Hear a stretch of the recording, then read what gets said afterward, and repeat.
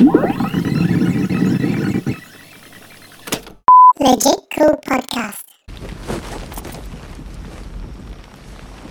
Damn. I can't see fucking shit out of this thing. We ready or what? Oh, hold on. I'm fucking with my oh shit. Just made it worse. Who made this goddamn shit? Willard's wife. You make your own goddamn match. Look, nobody's saying they don't appreciate what Jenny did. Well, if all I had to do was cut a hole in a bag, I could have cut it better than this. What about you, Robert? Can you see? Not too good. I mean, if I don't move my head, I can see you pretty good, more or less. But when I start riding, the bag's moving all over, and I'm riding blind. I just made mine worse.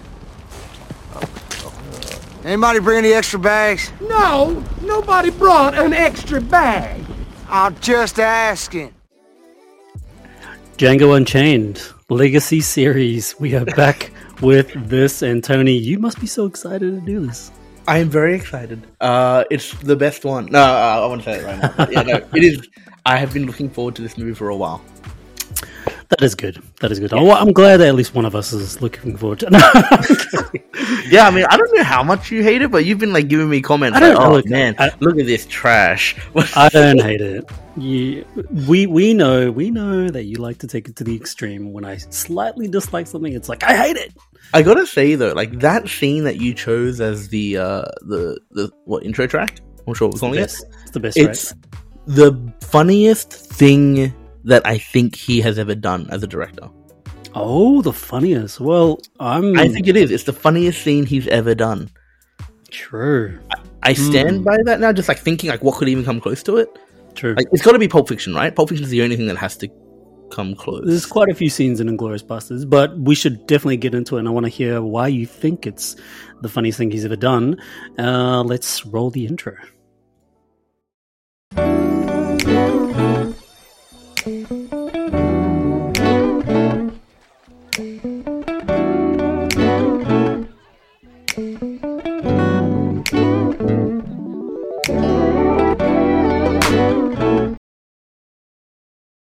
What's up? Stopped. But yeah, no, not much, man. It's been a while. We had a week. You're looking good. I think you're looking good. Am I looking good? Yeah. The hair is shorter.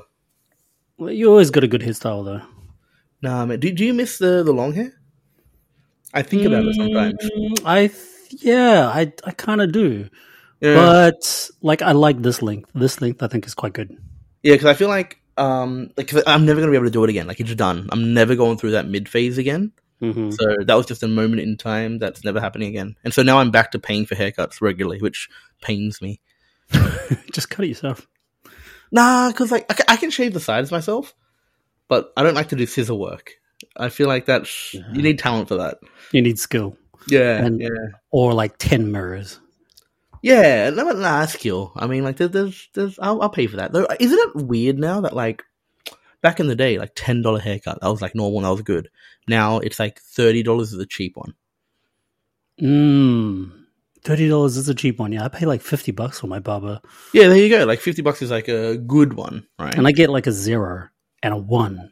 You should not be paying $50 for just a 0 around your head.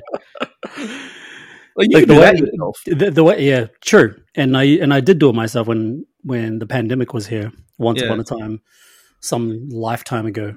And I did it myself. You were doing that. Now you can splash it about a little bit. The way I see it is, yes, helping the economy. Yes, thanks for that idea. So I guess there's 2 points: helping the economy, and the other point is it's saving me time to do it myself. Do they do it faster? Yeah, for sure. I just feel like this is fast. They would do it faster, and they would make it look good, because when you're trimming my beard, like it's called lining it up or something like that. So they do the whole head. They're doing the whole head. Yeah, all right. You gotta pay for that. That is the whole thing. Yeah. But anyway, welcome to the listener. Back to the Legacy series, which is Quentin Tarantino, the second director we're doing in this series. We have done pretty much all of Tarantino films. We're coming up to the last few films. And of course, today we are doing Django Unchained. And this is also written and directed, surprisingly, by Quentin Tarantino. That's surprising. Because he has guest writers sometimes, right? Is this writers, fully written by him? This is fully written by him. Or he should write more.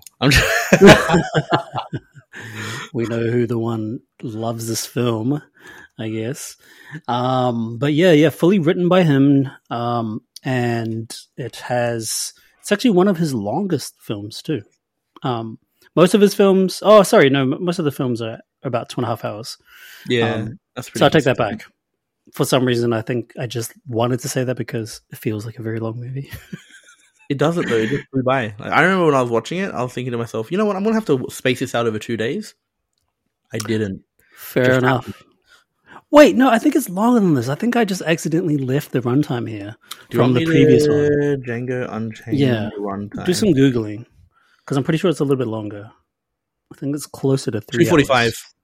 3:45. There we go. See, I wasn't wrong. Yeah. So you had 2:32, by the way. That was from the previous. Can't remember. Maybe Would have been Inglorious. Glorious Bastards. There you go. Yeah. Tell you what a run he's on at this point in his career. Yeah, it's a pretty good run, isn't it? Yeah, I mean, like these two back to back is pretty impressive. Like, it's kind of funny because, as just a normal movie watcher, I kind of thought of Quentin Tarantino as like, oh yeah, this movie came out, and I'm like, oh yeah, let's watch it, and you watch it, and it's really good. And I kind of thought that like this was just his standard throughout his entire career. When doing this Legacy series, I started to realize that like he's had highs and lows, right? And like getting Inglourious Basterds off the ground after Death Proof might have been hard. I don't actually think about how difficult that could have been for him to command that kind of money and get all those actors and do such a sprawling epic after like that. And like Kill Bill, I think was probably a commercial success, but I mean, I didn't love it. So yeah. But that being said, Death Proof wasn't a huge low for his career either. It might be one of the lowest rated films critically, and also maybe from the audience, perhaps. But I don't think it was that low. I think it barely made money, but it wasn't low enough for anybody to be worried about, or for at least him to be worried about whether people are going to still see his films. Dude, it made $31 million off a budget of $30 million. That's like almost a failure. Yeah. But, you know, like, if that's the lowest you can go critically and financially, then I don't think that's too bad, you know? Does Nolan have any, like, one-to-ones? No. Every single Nolan film is hugely profitable. It's part of the reason why studios always want him back. And Warner Brothers completely messed that relationship up by just pretty much just, like, they caked the relationship during the pandemic. We never know exact reports. You know, these reports are always sort of rumors and stories about what's going on between studios and directors. But the rumor is that Warner Brothers completely stuffed him over during the pandemic because they were wanting to release his film on streaming services, which is HBO Max. That's Warner Brothers' streaming service. And they wanted to release it on their HBO? first. HBO, yeah. I had no idea. Okay, that's cool. The more you know. See what I get, like, this is like one of my biggest regrets. Like these days now, like before I go to bed, I watch YouTube a little bit. I used to watch like YouTube, all of us. like real things on YouTube, right? Like food stuff or travel stuff or football stuff or whatever. And then that's what most people watch, right? Like real things. Well, yeah, but that's the thing. I find myself now, the reason why this is getting brought up is going to become apparent soon. Like, I just end up like doom scrolling shorts, like reels. Oh my goodness, I do the same thing. And like, it's somehow the algorithm has decided that I love Sopranos because I'm just watching like little 30-second shorts of Sopranos, and that's the reason why this came up with HBO. Like, it's just like Soprano, Breaking Bad, Game of Thrones, Soprano, and I'm like, what am I doing? I can spend like 45 minutes doing that shit. Awful. And did you like hit your laptop away or something, or your phone or whatever? You threw it away? I don't get mad about it, but like I think about it afterwards and kind of regret it and hate your life. Yeah, because I'm a product manager, right? Like, I know what they're doing. I should be able to see through this, and I can't. Like, they get me, and they get me for a long time. Mm-hmm. Yeah. But you're not the only one, right? Like people in their own professions, they understand the industry so well, years down the line, would still fall for their own products, right? Yeah, especially when it comes to marketing and product management and product design. It's like you understand what these systems are designed for, and you might even be the brainchild behind it, right? Yeah. It's still going to work on you. Yeah. But that's both a credit and criticism, perhaps. Yeah, I don't know. Like that's the thing. It's painful. Like for me, like there's times where like, yeah, I'll just like watch it, and then I'll be thinking to myself, oh, I don't want them to think I like this. I'll skip ahead of this one. You know what I mean? Like, but then it's like the next Soprano clips. Yeah. And then I'm like, oh, I'll sit on this for a while. I want more Sopranos clips. That is excellent. Well, so Django Unchained, with a budget of $100 million, went on to make $425.3 million, so just under 426, which is pretty damn good. Is that better than Glorious? Yeah, I think it's his to up until this point, it's his most profitable film. Oh yeah, 321 off 70. Yeah, is there you go. And I believe we're going to get to that other movie, like one of his last ones. Well, no, it is his last one, Adventure. And I think that one made a little bit more than Django Unchained, but that is yet to discover. This was surprisingly released on Christmas Day. I don't even remember that release on Christmas Day in 2012. Currently sitting at a Rotten Tomatoes score with the critic rating of 87%. And the audience rating of 92. So classic Tarantino film, still consistent with this type of Rotten Tomatoes score where the audience rating is always a little slightly higher. It's never dramatically higher because I think the critics and the audience almost see eye to eye with Tarantino films for most of the time. At least that's what we've discovered during the Legacy series. But generally, the critics like it less, right?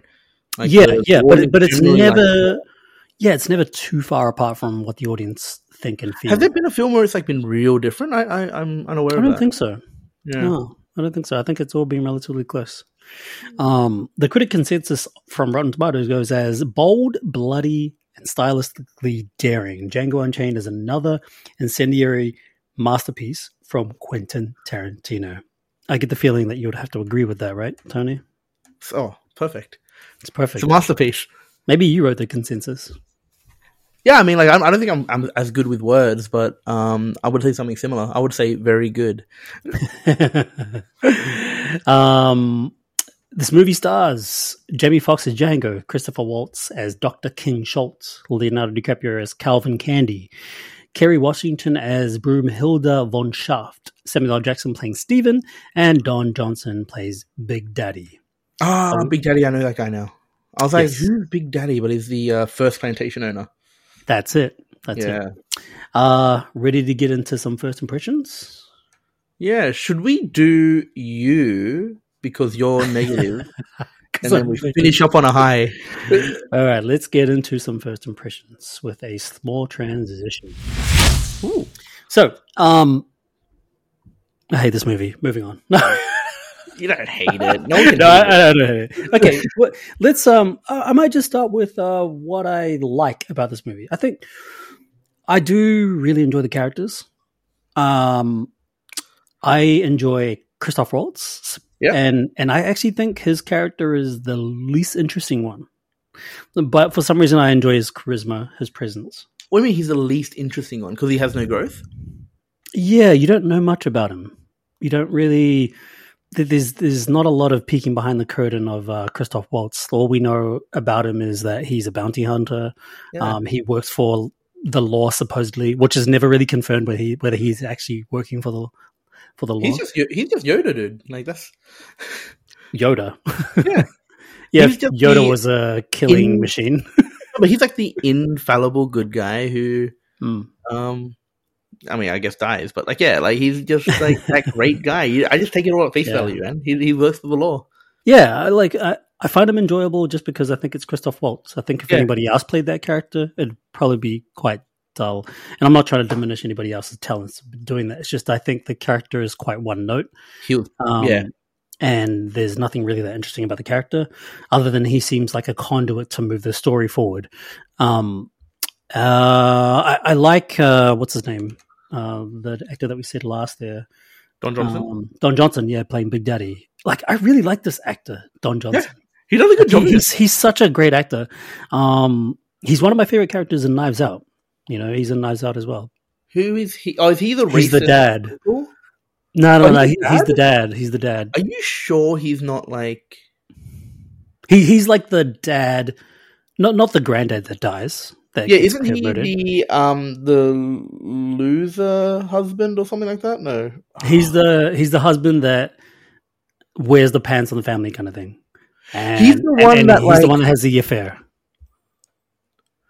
Oh. He has the affair, and the granddad the one who always gets Anna de Armas's heritage wrong. Yeah, that guy. Yeah, that guy. Yeah. He's always like, yeah, this is so and so from Paraguay. And then he says like Uruguay another time. Yeah, nice. He's just such a very, very good actor, and I want to see him in more films. So it's a shame that we don't get to see him a lot in this. We see him for a brief moment. He's got a fair amount of time, I would say. Like, I feel like I guess so, but when you think of the actors in this, like you think of Leo, you think of Jamie Foxx, Christoph Waltz. So he's not a main. Yeah, he's not a main. Yeah, so he was quite good. I like Leo in this, but I think it's just because I like Leo. He's a talented dude. Oh, so you don't think like this is one of Leo's better roles? I don't think so. No, he's done so many roles. I don't think it's his top 5. It's definitely his top 10 role. Yeah, I reckon, I mean, are we meant to like sort of like discuss during these things? I guess so, right? You can discuss. Not really. Oh no, this is like my impression. This is my time, Tony. Shush. All right. Talk about Leo. Yeah. I mean, Leo's just good, and I think his character is fine, and I think that's the way I feel about all these characters in this film. And the reason why I think it's fine because I think the story is one of the most contrived stories I've ever seen in a film. There is so much effort put into this idea of we're going to how do I put this? Okay, so we're going to look for these people because I need to kill these people, and then in repayment, I will do what you would like to do, or whatever your request is, which is to save your wife. I think because that is the hinge to getting to the real meat of it, which is the real story. It just that's the contrived aspect to it. And then I think when we even unfold the story, it's sort of the story is made out to be like there's lots of fireworks in the way they do the story, but the story is so shallow. Yeah, okay. Like it's a rescue mission. That's really what it is. It's the rescue mission, and it makes me think like why even go through this small piece of purpose, like what Christoph Waltz's character is. Like, why even write in this kind of subplot in order for him to for his character to get Jamie Foxx's character on board, just to then get to the meat and potatoes of the story, which is rescuing the wife. Like, I sort of looked at the story when it finished. I was like, why didn't you just make the story about the rescue anyway and find a better reason to get Jamie Foxx's character in line with his purpose? Interesting, yeah. Okay. Yeah, like because as soon as that happened, I was like, really? That was the only reason why you wanted to kill the brothers? That it was a mission. That it was a bounty. Well, yeah, I mean, it was a bounty, right? It was a bounty, yes, but like, the way the movie is supposed to be about Jamie Foxx's character rescuing his wife or his girlfriend, whatever, right? I mean, technically, that's the main plot. That's the main story. I don't understand why he would have written the story about him having to do his bounty mission in order for us to then be revealed that story. It doesn't make any sense to me. Oh, okay, it's like you could have just turned it into a kidnapped story and find, I don't know, a deeper reason. Maybe that reason has got to do with like him being tied to somebody at the plantation, and then he needs Jamie Foxx's character to get to that. And then there's a like sort of a better negotiation and agreement or whatever I just didn't. But isn't that the same thing though? He needs Jamie Foxx's character in order to do. Like, are you saying that if he needed Jamie Foxx's character to do something at Calvin Candy's land, that would have tied it a bit closer? Is that what you're saying? Well, there's two separate stories going on, right? The bounty, and then in repayment, he's going to help him with whatever he needs help with. Yeah, which is getting his girlfriend. I'm saying you don't need to have the bounty story in there because it's got nothing to do with. See, I disagree with that. I think because I really appreciated the bounty story, mainly because again, like this is like if you've been listening to a lot of these, and I doubt anyone has. Sounds a bit bad, but like you know that I care about like sort of these plots and things making sense. Like this movie, you know, it's like a cool power trip on slavery and racism, but the latter part of the movie only really works if Jamie Foxx's character is really confident. Like that's like his characterization in that part of the film. And he's only confident because he's got all these skills. He's only got these skills because he's actually a trained bounty hunter. I feel like the movie kind of falls apart if, like, I would be asking, he's just a slave. How does he know how to shoot a gun so good? Like, that would be me, right? If it just somehow shot to the end. Whereas, but then this is the problem here. Is that there's not enough time passed to realize that he has enough skill and experience to be able to do whatever he needs to do by the end. No, there's a montage. You know, I love a montage. It's like the passage of time is very, very short. There isn't an illusion to show us that he's gone on this great training. Yeah, there's like a montage of like multiple jobs he's doing. There's like lots of statements of he's a natural. He's like killing stuff off the snowman real well. Like it's implied he gets very weathered by the end. But like I felt like that whole part of the plot was one, like just entertaining to watch. Two, but it gave a lot of characterization for why Christoph Waltz might actually want to sacrifice everything for Jamie Foxx, because like they grow very close during that time.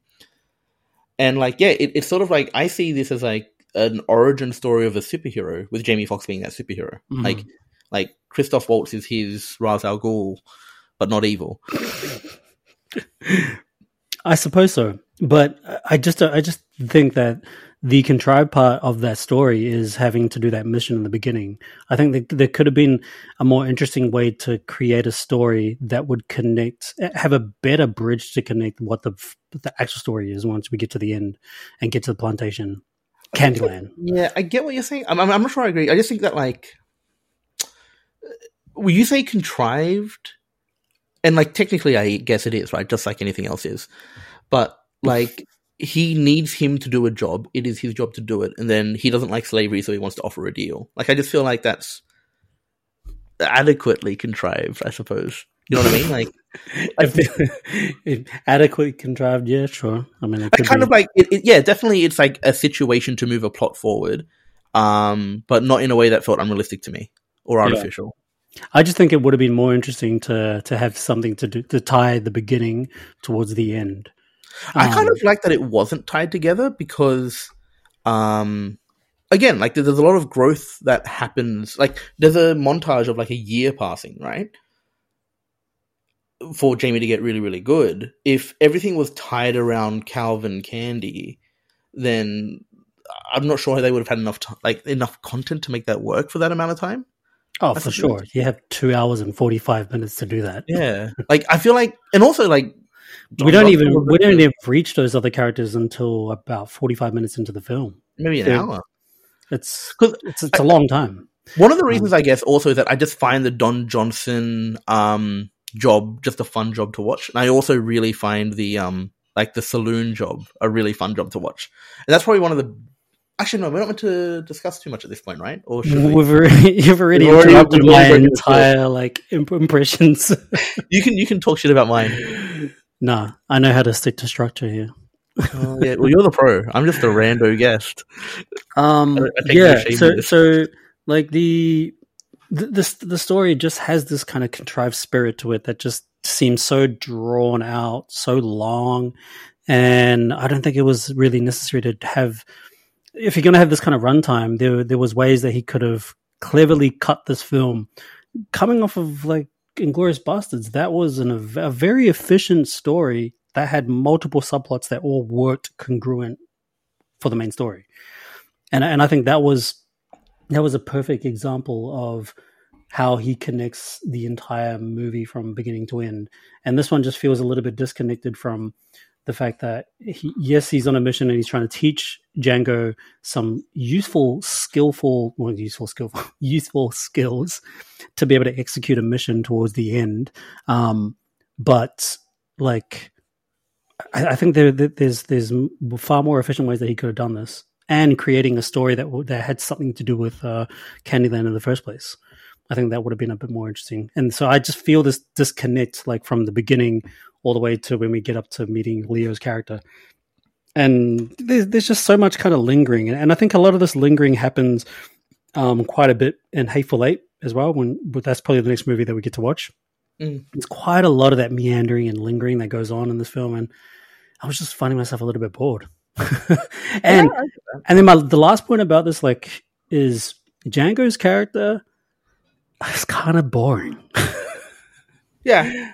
I find his character a little bit boring. He's the protagonist. He's not for him to have the title, the working title for this film. Yeah. His name is on the title itself. He's a pretty boring character. I think the other characters are far more interesting. That's pretty common, right? Where the supporting is significantly more entertaining than the main. Like if you look at the fighter, for example. I don't know if it's common. There's definitely a lot of examples out there, but I don't think it's common. I think you'll find that vast majority of films where the main actors are usually better than the supporting actors. Han Solo is better than Luke. Is he? I think that's. I reckon he's more entertaining. Yeah, for sure. Yeah, I don't think a lot of people would agree with you. Really, Han Solo is not more entertaining than Luke Skywalker. You guys are crazy. Well, I mean, if you're asking, and Farm Boy, but sorry. They would conflate those two sentiments, though. Entertaining, yeah, Han Solo is more entertaining, but they would just conflate the idea of entertainment and the lovable character as being Luke Skywalker and no one else. Okay, I disagree with that. I'm surprised you don't. I think Han Solo is definitely a more sort of entertaining dude to watch. No, I agree with you. He's more charismatic. He's more fun to watch. But I'm saying that the fan community would just conflate those two things. If you were just to explicitly say, no, I'm talking about fun, it's something they'll probably think about it and be like, yeah, true, that's right. But who do you light up for when they're on the screen? It's fun. I want Han lines. The community would be behind Luke Skywalker every single day. Anyway, so that's what I think about Django, and I think I'm going to be able to piece together more things as we go through the plot. Yeah. Okay. I'll try and be quick with mine because I know we're running a bit late, right? Running a bit long because you kept interrupting. Yeah, I know. Well, no, but we're getting this stuff out early. The things I say now, I won't say later, presumably. All right, highlights. Love the film. Love it. I think it's the best. As you said, Christoph Waltz, super fun. I love that he is this super charming dude. He's got a really strong vocabulary and it confuses everyone. I find that fun. I guess, yeah, one of the main things I love about this film is that it is fun just all the way through. The first job, fun. The first conversation that he has with Django. He's just this really charming guy. And he's like, hey, slaves, I'm going to, unlock you. You can let this guy up. Or you can shoot him. I don't know. I'm going to leave now. Bye-bye. He's just a fun guy. And every scene he's in is fun because of it.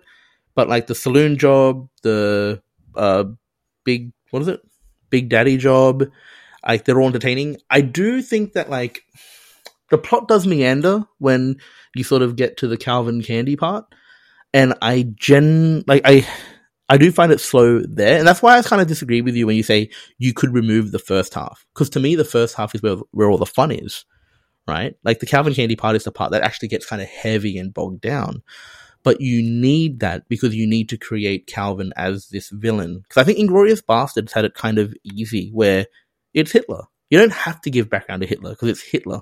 So you can be efficient. And this is the story of one guy, getting freed, getting skilled, and then having this revenge fantasy, sort of taking slavery and just sort of turning it on its head. And that requires you need to build this character up and then break him down again and then let him have that triumphant moment.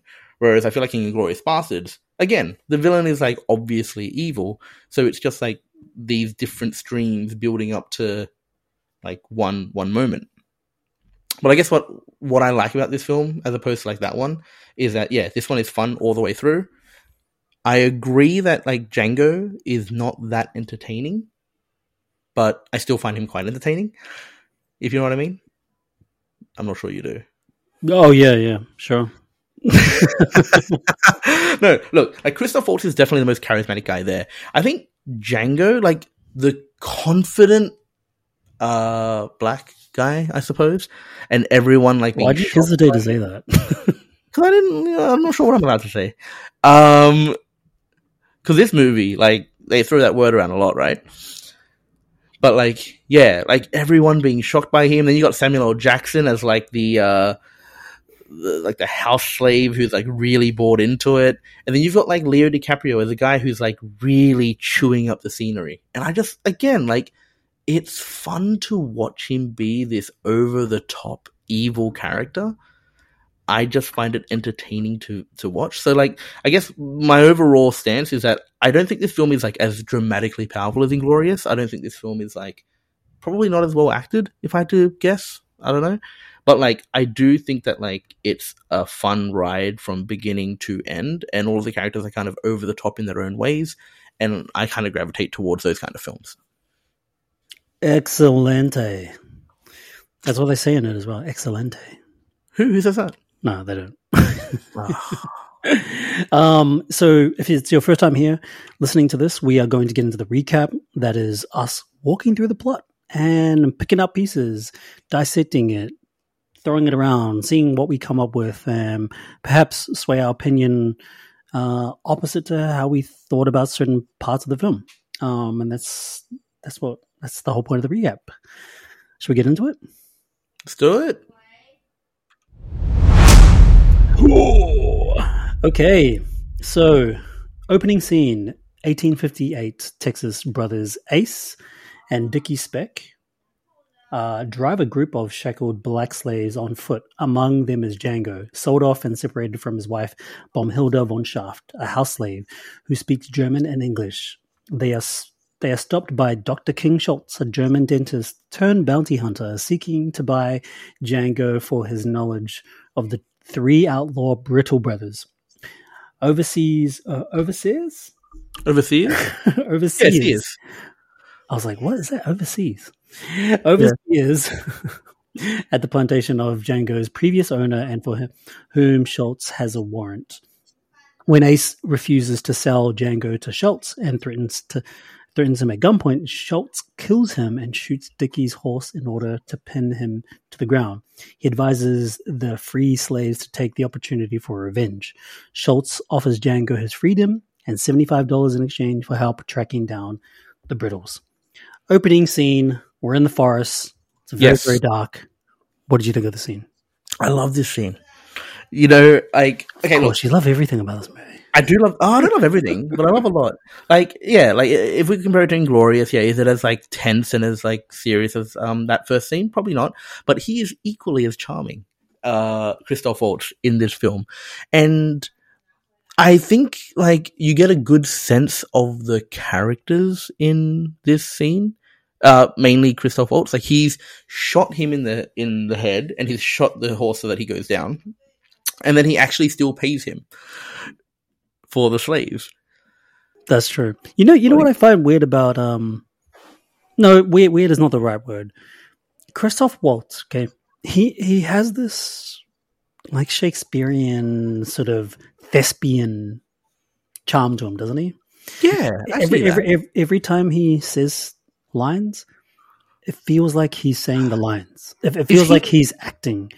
But like usually that's a bad criticism. You know when actors are just reading lines, and bad acting is when you can tell they're just reading lines. For some reason, Christoph Waltz feels like he's reading lines, but he feels believable. Yeah, is that? Do you get that feeling? Is it because like his vocabulary is so like much more advanced than everyone else in this film? That plays into it a little bit? I think it's the same in Inglourious Basterds as well. He's kind of similar in that too. He just feels like a character that is classically a character on screen, and he doesn't feel like a method actor. He doesn't feel Like he feels like a fictional character. You know? Yeah, kind of like an NPC or something. He almost feels a little bit like that. And again, you think it's like the way he delivers his lines and the types of words that he's saying. Like he's like sort of like, and I find it like in this film in particular, he's weaving around everyone. Like he's just like, you know, there's so many times where he's tiptoeing a lot, right? What's that? He's tiptoeing a lot. Well, but he's tiptoeing a lot, but he also speaks intelligently, and people like just don't understand what he's saying a lot of the time. It's actually part of the plot. Yeah. And I feel like this got started because in Inglourious, like that kind of happens as well with him and Brad Pitt's character. Where he's like speaking, Brad Pitt's like, ah. Yeah. It's like I feel like Tarantino chooses him for these types of characters because he's good at delivering intelligent words in a script or something like that, you know? So he always feels like this like theatrical thespian or something, you know, that's ready to deliver word lines. And it's just fun because when he shows up on the screen, you got this little like tooth squeaking away. Yeah, that's right. Walking up, like you're just like, what the hell's going on? Then he talks and he's so charming, and then like he's like, you know, please don't pull your gun out, and then just like he's bang bang. Like you get a sense that 1, he's super skilled. 2, he's a fair guy. 3, like he doesn't really like slavery. And then at the end, when he's like, hey, you know what? You guys could take their clothes and you can like kill them, or you could let them go and go back to being a slave. Like it's just, I don't know, like kind of like a power fantasy of being Christoph Waltz. And that's what I feel like this film is. It's like just power fantasies all the way through, which I love. Yeah. And I think that's kind of what makes him a little bit threatening is that he's gentle, he's calm.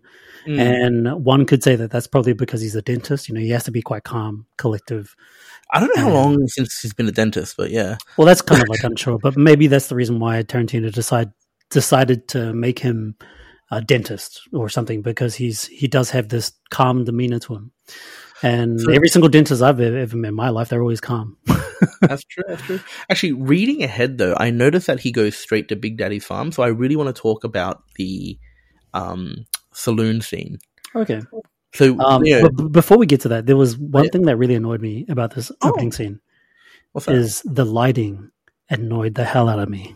Too dark, or what's going on? No. There's all this very artificial lighting in the forest.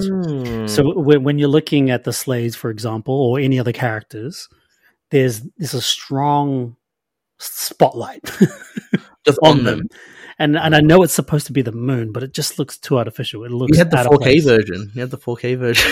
It was just it's too lit up. Like it's too bright for a dark sequence. And I know like this is not something that a lot of people are going to pick up. People are just going to be like, oh yeah, it's a dark scene. Yeah. But you know, hopefully me saying this and anybody that's listening to it, oh yeah, actually it was like weirdly lit up. And like I'm not trying to like shit on anybody's skills at filmmaking in the lighting director should quit.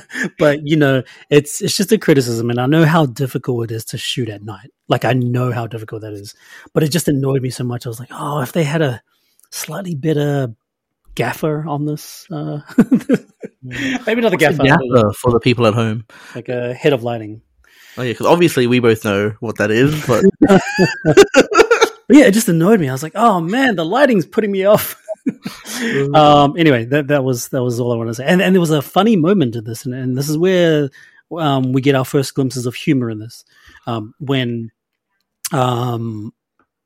Schultz he's trying to do something, and he's holding his shotgun. Oh, yeah, I love this bit. And then he goes, "Hey, can you just hold this for a second?" The guy's like, "What?" Yeah, I love it how the slaves are holding it. Like, what the hell? He's gonna let him hold his gun. And he's like, thank you. It's so good. The confidence and the trust that he has on people, but he's also intelligent. He knows, like he knows who the people are around him. He's very aware of his surroundings. Yeah, like he just comes across as ridiculously charming, ridiculously capable, and like it's cool just to have like a protagonist like that. Yeah, for sure. Okay, shall we move on to the next part then? Wait, I wanted to talk about the saloon scene because like this synopsis cuts it. Does it? Yeah, it goes like straight to they go to the Big Daddy's farm. Oh, okay. So let's talk about the saloon scene. Like, yeah, it's one of my favorite scenes in the film. Like, this is when I saw this, because again, watching Django Unchained, I'm pretty sure I saw this before Inglourious Bastards, and I've kind of had this mentality that... Well, you hadn't seen Inglourious Bastards until we did this, didn't we? No, I saw it once before.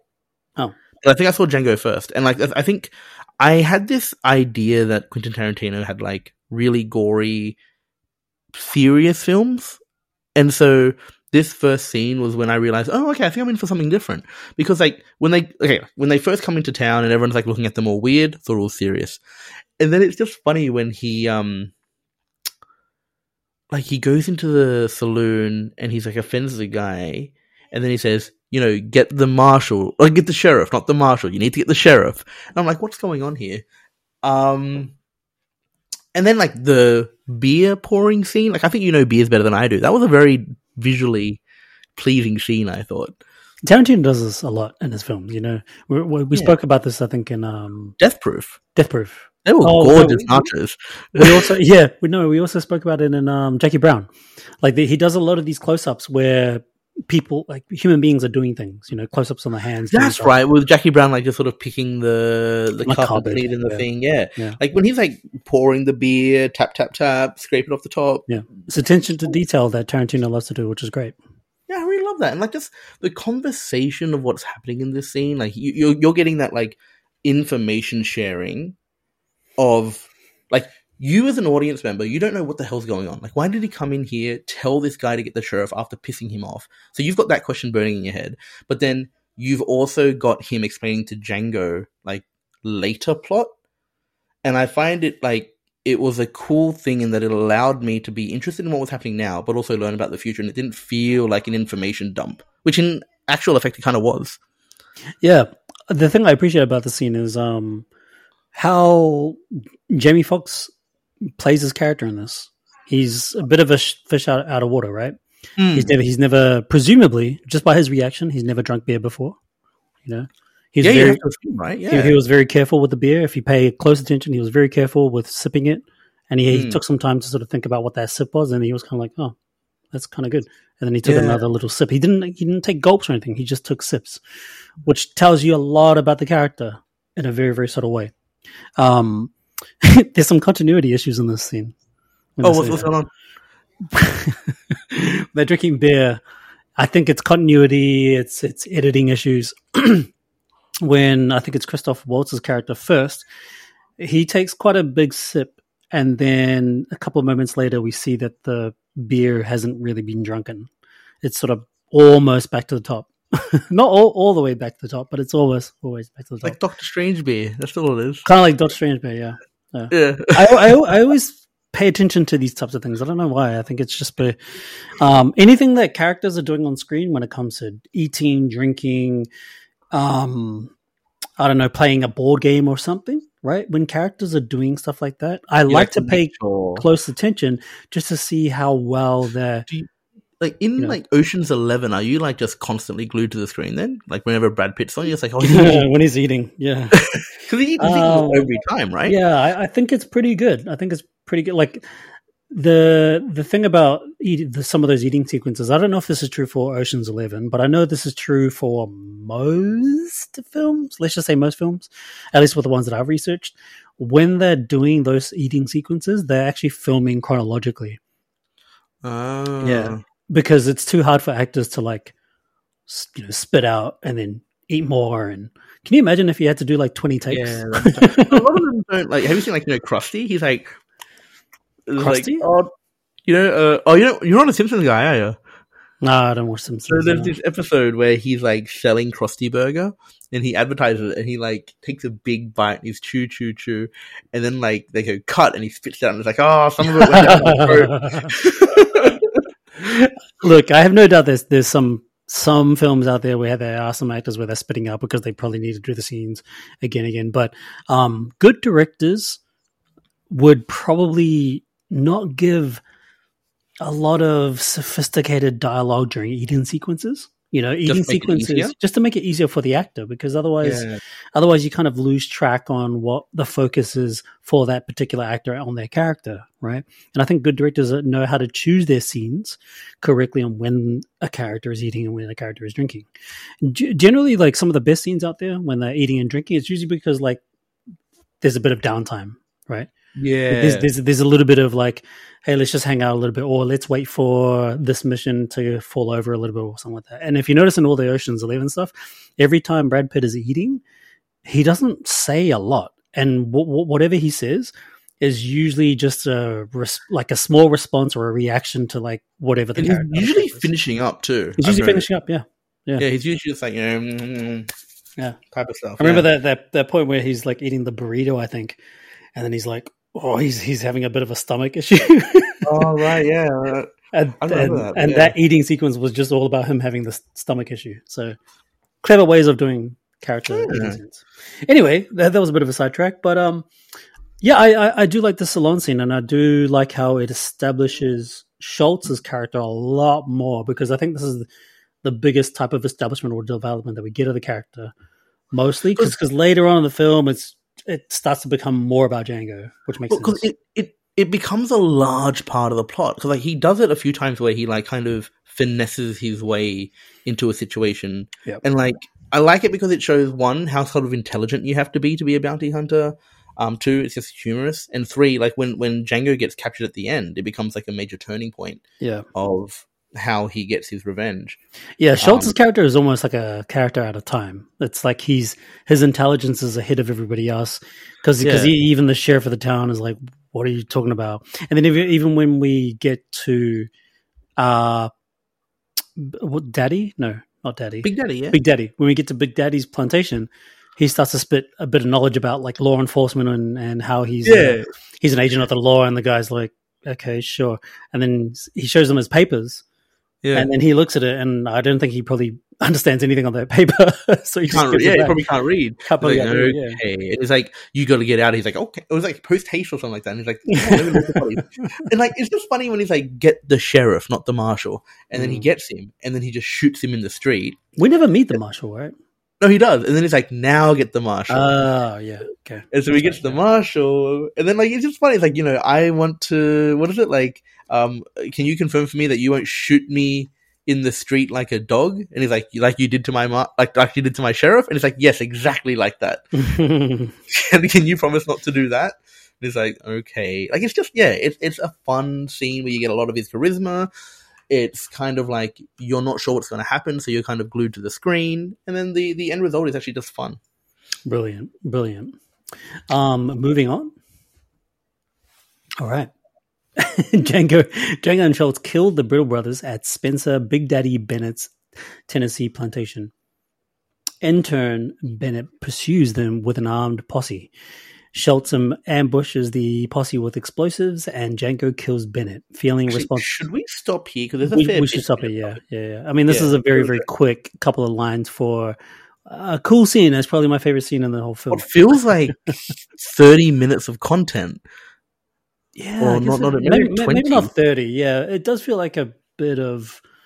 Yeah, it's definitely a hefty scene, but it's a fun, hefty scene. Yeah.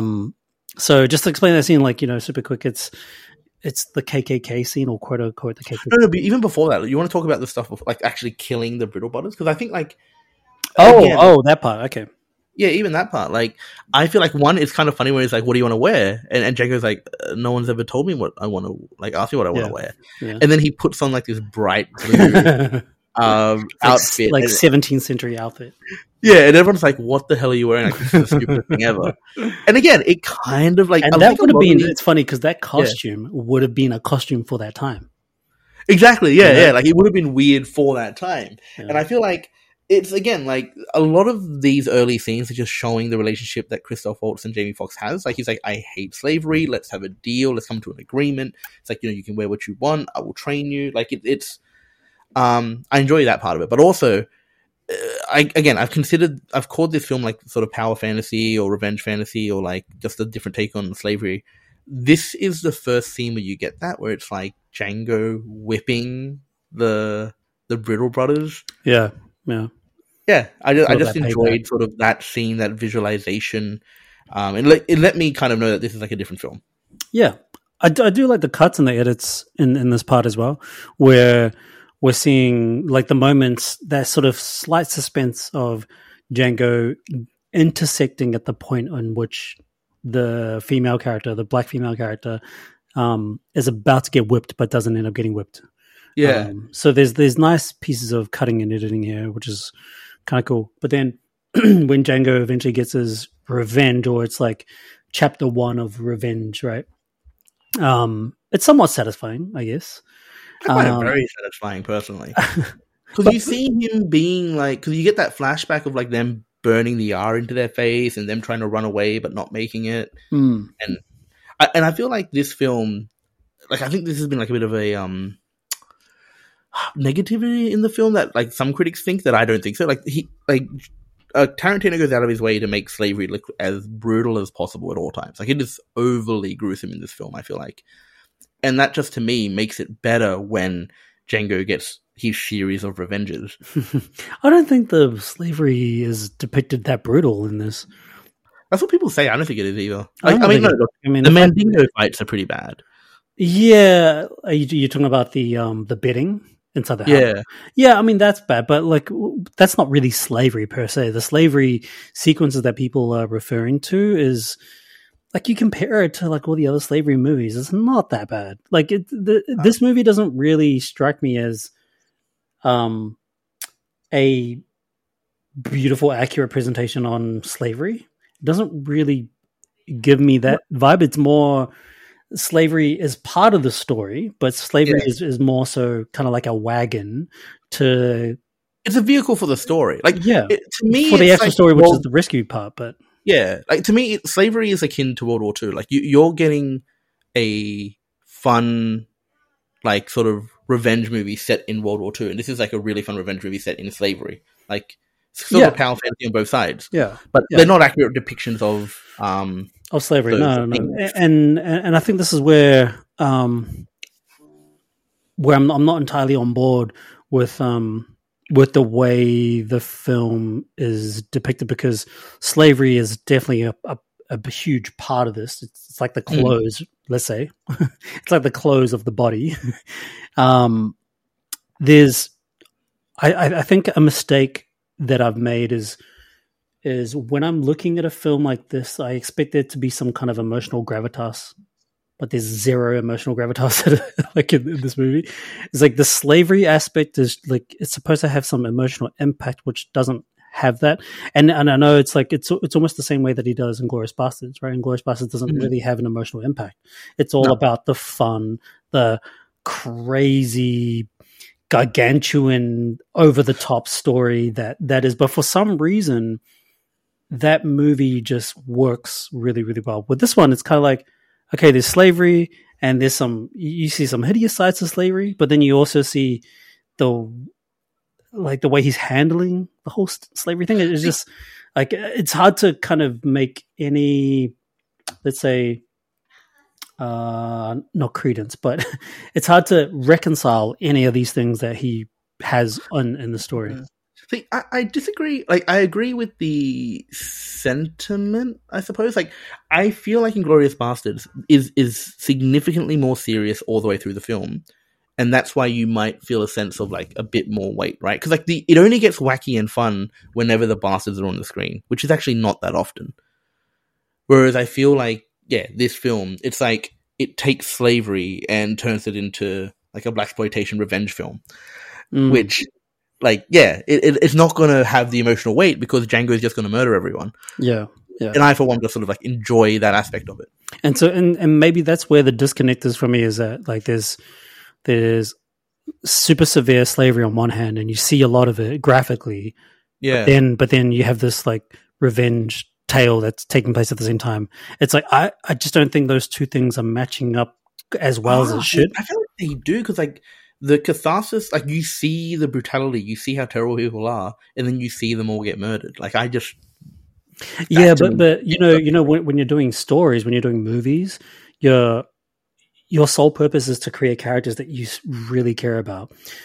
Yeah. And an example is like, if Django died, I probably wouldn't have cared. That's fair, because I'm not connected to any of these characters in that way. So.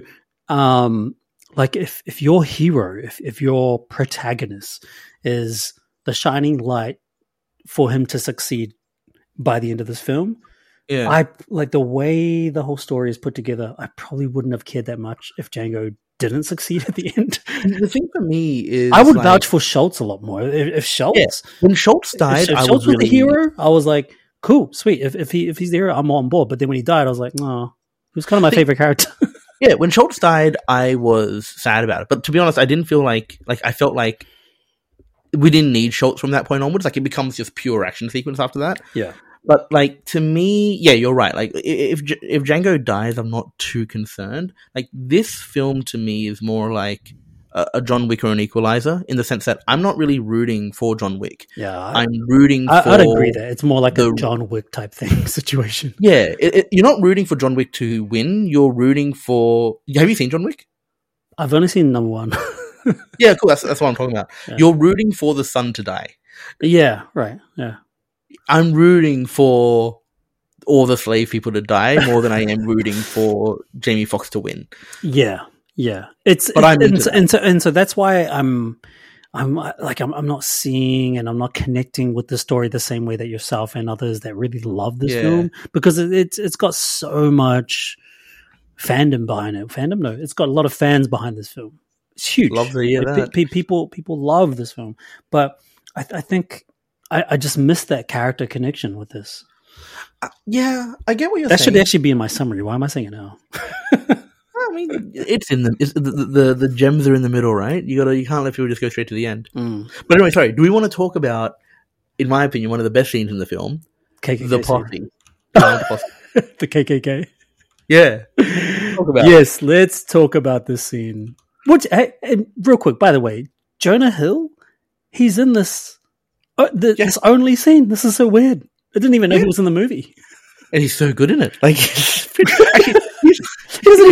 doesn't do much. He says one line and it's a couple lines and it's funny. He's the guy that says, like, I think that the bags are a good idea, but let's not do bags. No. That's actually Big Daddy. He says that. Oh, that's Don Johnson? Yeah, Don Johnson says that. And that's a funny delivery. But Jonah Hill just says, I'm just asking. Like when he criticizes about the holes in the bag.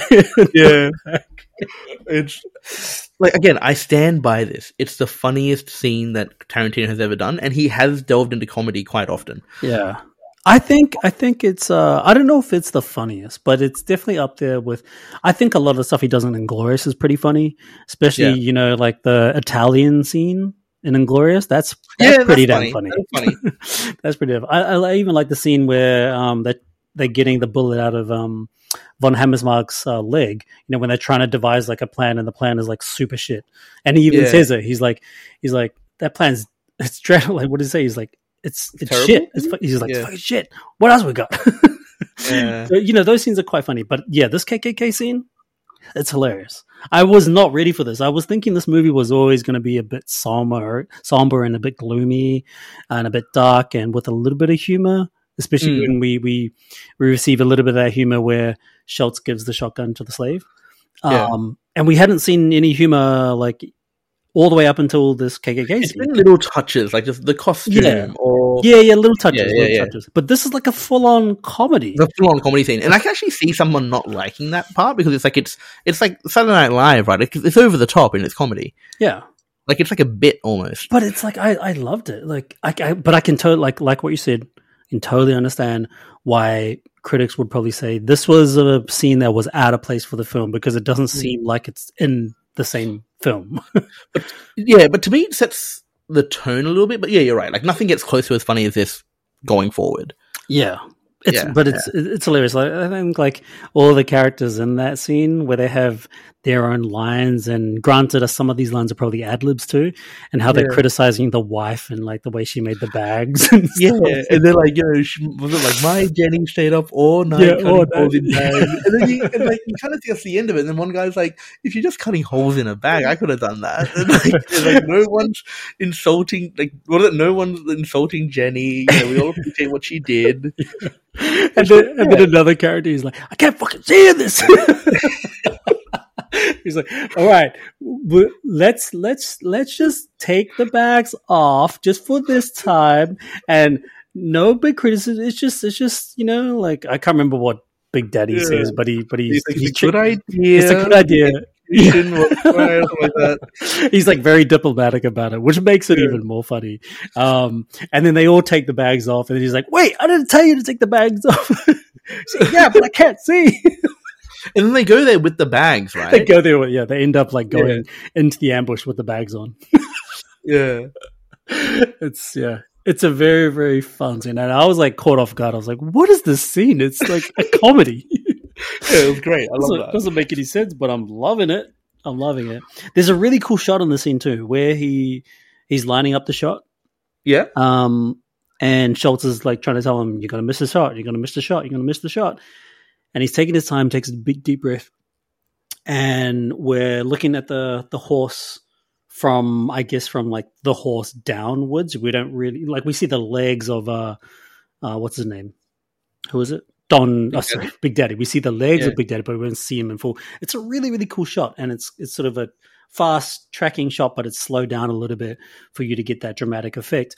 He takes a shot, and then all you hear is the gunshot, the explosion, and you hear the blood splatter, and then the camera, and then you see him like fall off, right? Yeah. Poor stunt guy probably like got injured. You see the stunt guy fall off, and then the camera slowly moves up, and you see the blood splattered all over the horse. I thought that is like one of the coolest shots in the film. Nice. Yeah, I didn't even recognize that. Yeah. I was just like, oh, he's dead. Cool. Didn't you think that shot was beautiful? It was super nice, dude. Gorgeous. You know what? Another plus point in this movie. There you go. All right, so where were we? They return feeling responsible, I think. Feeling responsible for Django. Oh, yeah. Feeling responsible for Django, Schultz agrees to help him find and rescue Bromhilda, and Schultz trains Django to become a bounty hunter. They return to Texas, where Django collects his first bounty, keeping the handbill as a memento and for good luck. He and Schultz rack up several bounties before spring, when they travel to Mississippi and learn that Bromhilda's new owner is a member of the American gentry, Calvin J. Candy, the charming but cruel owner of the Candyland plantation, where male slaves are forced to wrestle to the death in brutal Mandingo fights. What did you think of Tarantino calling the plantation Candyland? It was fun. Like, he's Calvin Candy and he's Candyland. I thought about that that game on the mobile phone, but then the game on the mobile phone is Candy Crush. Yeah, yeah. I don't know. Like, I didn't take a lot out of it. I just thought it was like just a fun little thing. Yeah, like, Tarantino he's such a weirdo, isn't he? Yeah. Candyland. I like this montage thing. Like, again, to me, I see this film as like an origin story of a superhero that never like does anything else. But like it made me go, okay, by the time you see that he's like, I feel responsible for you, I've never freed a slave before, you know, I want to help you, like, what's your story? And then like his story is like a German story, and you can see him get really invested. So the idea that like Django's really good at shooting, I never questioned that anymore. The fact that Schultz will do anything for him, I also don't really question that anymore. Like, for me, storyline and character wise, it just did what it needed to. I remember you loved the montage from the Rocky movies, so this would have been perfect for you. Well, it wasn't as good a montage. Like, I would have been cool if it had like 80s music and him just like shooting stuff, like, you know, less accurate, and then it gets more accurate over time, and then Schultz is like jumping and cheering. But you know, it was fine. Brilliant. Schultz and Django hatch a plan. Decide that Candy will refuse to sell Bromhilda if they tried to buy her up front. They will instead offer $12,000, equivalent to $406,000 in 2022. By the way, fun little fact. Crazy. That's crazy, right? So worth $100K in 2023. Yeah, $100K. I'm just saying that, like, inflation. Oh yeah. Oh, sorry. The other way around. It's the other way around. It would be worth way more. Sorry, way I am more, wrong. Maybe less. 800K. No, yeah. When the economy is booming, everything is cheap. For one of his best fighters as a pretext to acquiring Bromhilda for a normal sum. They meet Candy at his gentleman's club and make the offer. Intrigued, Candy invites them to Candyland. En route, the group encounters Candy's slave trackers, who have concerned Diatagnan. Three Musketeers. What? Diatagnan. He's one of the Three Musketeers. Oh, okay. Gotcha. An escapee Mandingo fighter. Django is the tracker's is forced to intervene when Schultz attempts to buy Diagata. How do you say it again? Diatagnan on the spot to save him. Candy has the tracker's dogs maul Diatagnan to death, visibly upsetting Schultz. Okay, so this scene, the dog mauling scene. Okay, so you're going to start from the end or start from the start? Oh, we can start from the start. It's cool. I like the plan. It feels like a heist. I like the fact that like Candy is like there's this really funny scene. It's like a short bit where he first meets him, and he's like, "Oh, Calvin Candy's a Francophile. You know, he's really like sort of upper class." And then Christoph Waltz starts speaking French, and it's like, "Don't speak French to him, though. You'll embarrass him."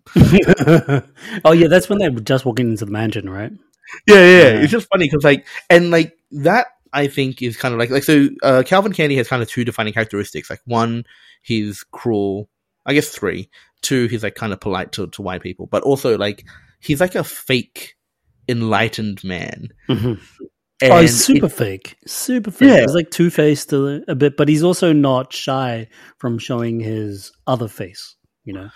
Yeah, but like it's more the fact that like he pretends to be really upper class, but he's not. Like there's so many words that Schultz says that Candy, you know, doesn't understand or like he can't speak French. And there's a scene near the end, I'm just going to say it now, like, you know, D'Artagnan is like one of the three musketeers, and to call him that, you know, like Leo would have had to go from a book. And like it's like a big part of the plot when Schultz just eventually dies.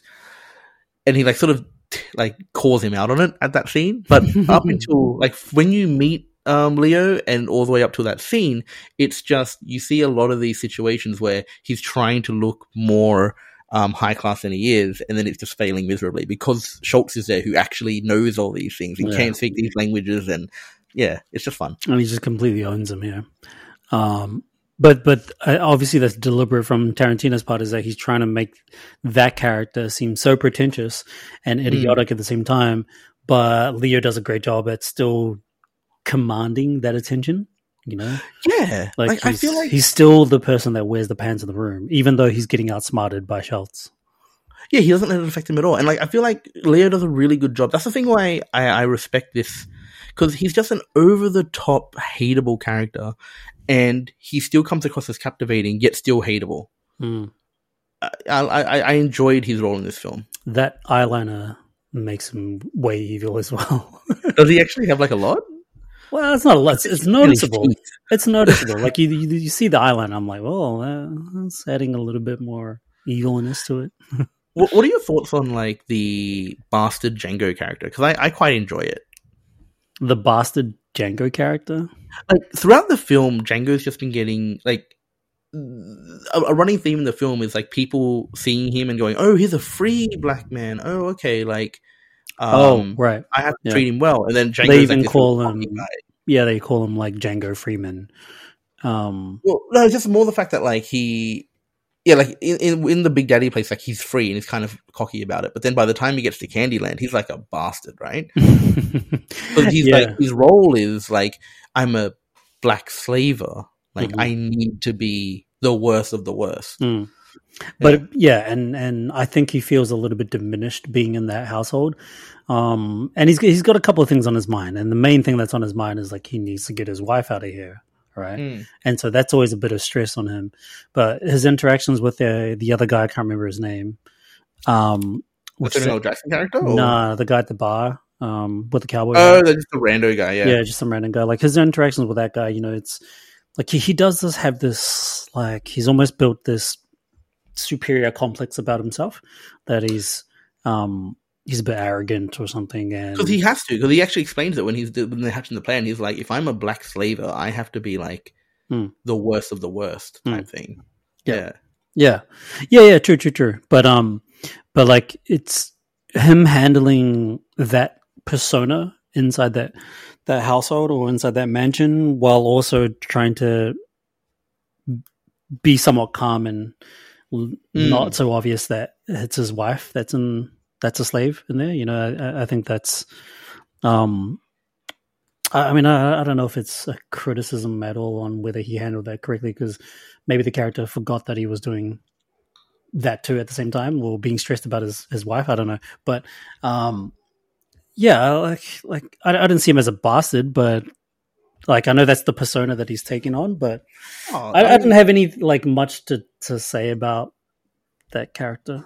But I felt like the character worked for the scenes that he was in. Like you have like, I don't know, it's just a big part of the plot to have like Calvin Candy be like super interested in him, and then a lot of how he's ruffling everyone's feathers and he's being like really mean. Yeah, I don't know. I just enjoyed the characterization. Yeah, it's good. I think I was still bored at this point. No, I'm kidding. To be fair, like I would say the Calvin Candy parts, like actually this part here, this paragraph we've just read, is probably the slowest part of the film. Because you're just sort of establishing Leo as like the main antagonist, the worst guy. So it's just like watching him commit atrocities for like 20 minutes. And so it's slow. But again, as a person who loves this film, I feel like it's time that needed to be spent in order to set up the final act of the film. Because if you don't take this time to show Leo be this slimy, evil person, then the comeuppance at the end loses impact. Yeah, I mean that scene where he's watching the Mandingo fight, and he's betting on it and he's controlling the whole situation. That says a lot about his character. A lot. Tons. Like it's very, very, very efficient in how they do that. And then we just spend so much time. Like I feel like 40 minutes or something is spent in this house. Maybe even longer. Yeah, a long time. And like at that start, you don't actually hate him like a ton. And then when the Tagnan's like in the tree, he's like, "I paid this much for you, and I expect 5 fights." Yeah. That was one scene, I guess. That was a big scene, and it's kind of nice that we didn't get to see that graphical like dogs ripping and tearing. Do you see it? Because I obviously we see a little bit, but it's not full on unedited. It's not like the camera is sitting there and you're seeing this human being being pulled apart by a dog. But you see bits and pieces, but it's only like 2 or 3. It's very, very quick though, which is nice. Like I think it would have been a bit too much.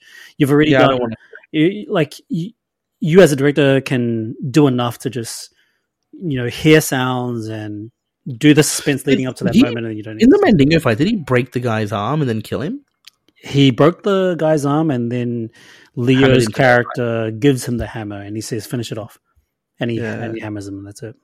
Oof! Yeah, some of these things I couldn't watch. I could hear. Yeah, it's very, very brutal. And the other characters around there, they're just even their reactions is also enough to not have to see those explicit scenes. So yeah. It's a good scene. Cool. Where are we at? We are at having told Brumhilde of their plan. Schultz offers to buy her as his escort while negotiating the initial Mandingo deal during dinner.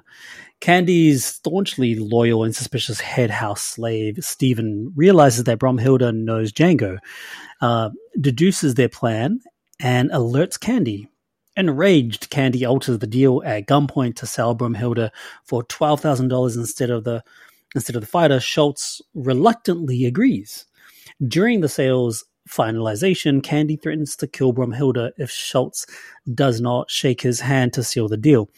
Having had enough of Candy's arrogance, Schultz impulsively shoots and kills Candy. Butch Pooch, Candy's bodyguard, kills Schultz, and Django kills Pooch. Candy's lawyer Leonide Mogai and several of Candy's henchmen in a prolonged gunfight, but is forced to surrender when Brumhilde is taken hostage. Okay. Yes. What are your thoughts? Lots of blood and gore, as you expect from a Tarantino movie. Very, very over the top gunshots where the blood's like flying everywhere, and it was fine.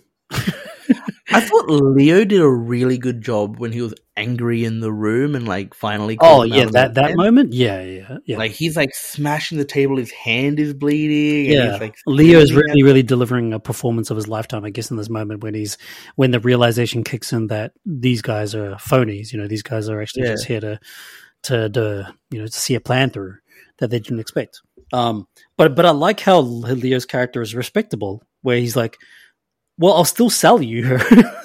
Yeah, like 4,000 just for her. You would think that a character of his kind of reputation would just kill them straight up. Yeah, but and I feel like he's still, I guess, like do the deal, right? He wants to do the deal. He's still like a slave owner and a slave seller and bargainer or whatever at the end of the day, and he still follows it through, which is interesting. It's funny because in this scene, like, okay, there's that scene where he's acted really well. I think it's probably one of the best scenes in the film, just like him freaking out and forcing them to buy Broomhilda for $12,000. But also, like, when he's like arrogantly or smugly like doing the receipt of sale, and then Christoph Waltz, he's just like pretty much hanging shit on him, right? Like just saying, you call him D'Artagnan, like that's the Three Musketeers. The writer of that book would hate you. He hated slavery, blah, blah, blah, blah. Like he's just sort of like giving him a lesson in this high class that he pretends to be. And then you see like Leo get mad, and then he stands up and he's like, you think you're so much better than me? Shake my hand. Like I'm forcing you to do that because I have power in this house still. Yeah. Like it seems like it's a power move. It's a power move for sure. Like it's showing the dominance of the character. And like again, you kind of hinted at it before. Like a lesser villain would be like, I'm just going to shoot you, but he actually wanted to force you to bend to his will in a way. And he was offended that this guy thought so little of him. But he's like, no, you're going to shake my hand because I make you, and thus I am higher than you. Yeah. I think it's very well written in that respect. Yeah. Yeah, I feel like a handshake shouldn't be that powerful in this, but like it suddenly just made a lot of sense to me that like why Christoph Waltz would like the last thing he would want to do is shake this guy's hand. Yeah. Yeah. Yeah. Good scene. And like the gunfights and stuff, or it's not really a gunfight. It's kind of a massive gunfight. Well, gunfight sort of implies that it's like two-sided, but this felt pretty one-sided. Like Django kind of like carried the whole thing. Two types of gunfights, right? There's the kill a lot of goons gunfight, which is what this is. I actually would argue the kill a lot of goons gunfight is the much more common gunfight in most movies. Yeah. Then there's the one-on-one gunfight, which is never that fun because no one can get shot. Yeah. He pretty much just carries the whole time. Yeah, and I feel like that's pretty, like, one, enjoyable to watch. Yeah. But two, I think it's super common and fun. Yeah. It is, visceral, and, like, I did like how realistic it was. Like, he is hiding a lot, and, like, there's this part where he's hiding behind a door frame, and you see, like, the splinters getting, like, shot out. Yeah. And, like, he's unable to get out and shoot. Like, because, you see these things where, like, he's getting cover fired, and, like, people just point out and shoot at the right time. But he can't, because he's just getting cover fired heaps. Yeah, I think it's the right amount of chaos and ruckus. We said this about like previous Tarantino scenes where there's a fight going on. It doesn't look choreographed. It looks super messy because like that those characters probably wouldn't be very good at fighting properly in that situation, and especially that kind of environment. And I think he just does the same here as well. It's a little bit clumsy. Like it's not clean. Like when he like tries to buy some time, he pulls the body up to act as a human shield for him, and he shoots and stuff. Yeah, like it's super messy, super chaotic. That character that keeps getting shot. Who was that character again? He kept using him as a body shield, and then he always kept getting like in the crossfire or something. Yeah, it's like the entire time it's like blood packs exploding. Yeah, pretty constantly much on that one dude. I was like, oh, poor guy, but don't really care about him dying anyway. Okay, so we are up to the next morning. Right? Yeah. The next morning, the chained Django is tortured and about to be castrated by overseer Billy Crash when Stephen arrives, informing him that Candy's sister Lara, who has taken charge of the plantation, has ordered him to be sold to a mining company and worked to death.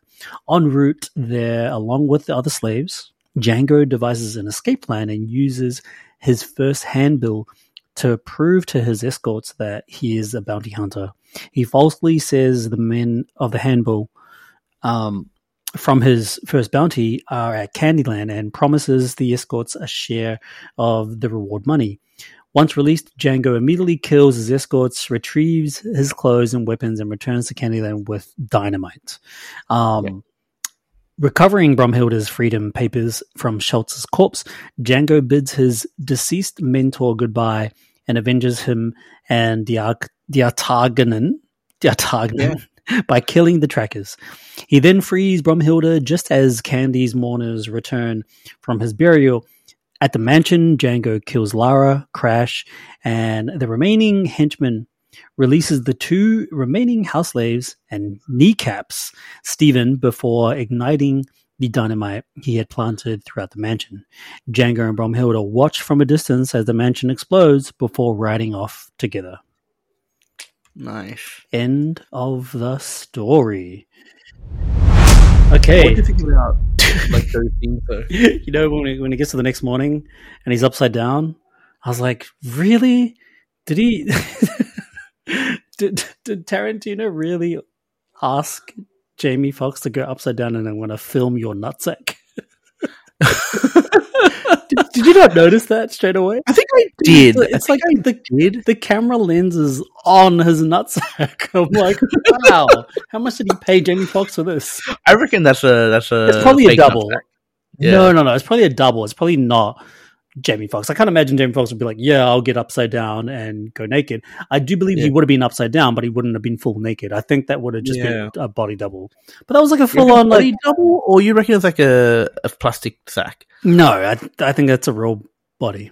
Like people would die to do stuff like this if they got. That's R, right? It's an R film, so yeah, it checks out. Yeah.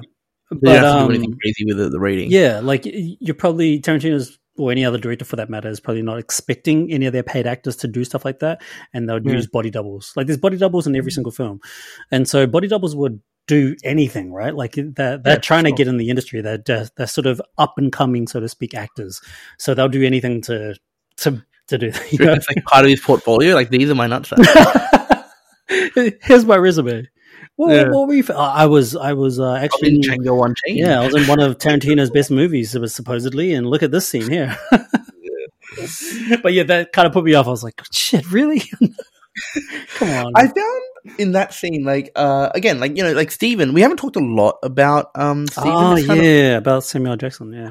I felt like Samuel L. Jackson does a really good job in this film. Like, he's convincing, for sure. Main antagonist. Yeah. And it's really funny. Before I watched this film, I was watching a short on YouTube, which I know is like one of my problems. It was like Malcolm X talking about like the house slave and how they're worse than the slave owner. Yeah. Because they're the ones who buy into it. Like they will call the house our house. And they will call like the family our family, even though he's a slave. And like, you know, I don't follow Malcolm X that closely, but like that was really cool for me to watch this film after seeing that short. And I'm like, oh man, like Samuel L. Jackson's character is this guy. Yeah, I guess I can see that. There's probably a lot of psychological repercussions that happen with people that become slavers. You know, they were once slave and then became a slaver of the household or something. There's probably psychological repercussions the same way that, like, you know, if you come from a tortured family, your chances of becoming the torturer are also quite high, you know? Because he's not a slaver, though. He's still a slave. He's just like the thing that's kind of funny that... But he has some kind of power. Well, I mean, not a lot of power. You know? Or at least the character feels like he's got power. No, he's totally got power. That's the thing. Like, I feel like it's a metaphor for, like, life today, and I don't think Tarantino meant this. So this is a stretch, right? I want to say this straight away, but like I feel like politically there are people in power who feel no, they don't feel right. I'm just gonna say it. Like the middle class is always like looking down at the lower class, and they're worried about the lower class, and so they're gonna vote against their own interests to make sure that the lower class are lower than they can be, right? Because they feel that they have a power below the low. Even though the high is so much ridiculously higher than everyone else, they keep people distracted by making them hate each other. And I feel like that's kind of a metaphor of Samuel L. Jackson's character, who is a technically middle class in this household, looking down on all the actual slaves, even though in reality, he is still a slave. Yeah. Yeah, true. It's probably a metaphor. Maybe Tarantino wasn't thinking about this, but I can see what you're saying. You know, there's, it's analogous to our current state of living. Well, I mean, not our current state of living. I mean, that's just life in general. That's just, like life has always been like that. There's always been classes. And, but I feel like there is definitely an effort put out to make sure that like the lower classes are always blaming each other. Mm-hmm. Like a concerted conspire against the lower classes. Is that what you're saying? Yeah, I think I don't want to call it a conspiracy because that makes me. I mean, maybe it technically is, but I feel like there's a conspiracy. It sounds like a conspiracy. I feel like there is an effort in the media to make like middle people think that the lower people are like unworthy of help or like they're terrible people. Yeah, and so like, they're going to vote against them. There's persuasive things that happen on news media for sure, but yeah. That type of stuff has always existed in human existence. We didn't need the media to do that. We've always been capable of doing this for a very, very long time. You look at like the Roman Empire, the Paleolithic era, like classism. They had like their, the blocks of stone. I reckon on there they're like, hey, the slaves are taking your job. Yeah, it doesn't sound like you've studied history ever. No, not really. But like, I don't think it's a metaphor for it, but whether it's not, whether it is or not, like it is analogous to obviously like classes. It's a cool thing to take away, and I like the fact that Samuel L. Jackson does actually turn out to be technically the main antagonist, and the fact that he dies last, and it is, cathartic to see him get killed in a way that isn't just a gunshot. Like he dies in a bad way, and I want it to happen. Yeah. And this like that this last part of the film is maybe even the whole film, but especially this last part of the film, it's the same structure that you'd see in spaghetti western films. If you go back and I don't know if you've ever seen a spaghetti western film, but I've seen like the famous ones, like the Clint Eastwood ones, like a lot of those. Have you seen any of the John? I was going to say John Wick. John like Wayne, maybe. John Wayne, yeah. Have you seen many of those films? No, not really. I've only seen like Fistful of Dollars and those ones. I saw like Unforgiven and stuff like that. Yeah. Unforgiven. Well, I'd say Good, Bad, and the Ugly out of the Eastwood movies is probably like the most classic spaghetti western. But the way that whole film, all those types of genre, let's call them genre films because they're western films. They are all structured pretty much the same. The ending, like the same way that Django is, and I think that's intentional. I think Tarantino has always spoken in his interviews about him wanting to do a classic western film, and he finally got to do it. Yeah, he said that right. And this was like, I think he's gone like on record saying like, I've wanted to make it a western film forever, and this is it. Like, and this is it. Yeah. And he's always been doing homages to just types of films. Yep, exactly. Yeah. And I believe he does an homage to a certain western film. I think I have it written down. This film, I'm pretty sure, like Django Unchained, or it's just Django or something like that. Like that's actually a classic western film. So the film is inspired by 1966 Sergio Corbucci's spaghetti western Django, with star Franco Nero having a cameo. So I'm assuming this is a Italian western. Spaghetti. Then that's like spaghetti, right? Weren't they all Italian westerns?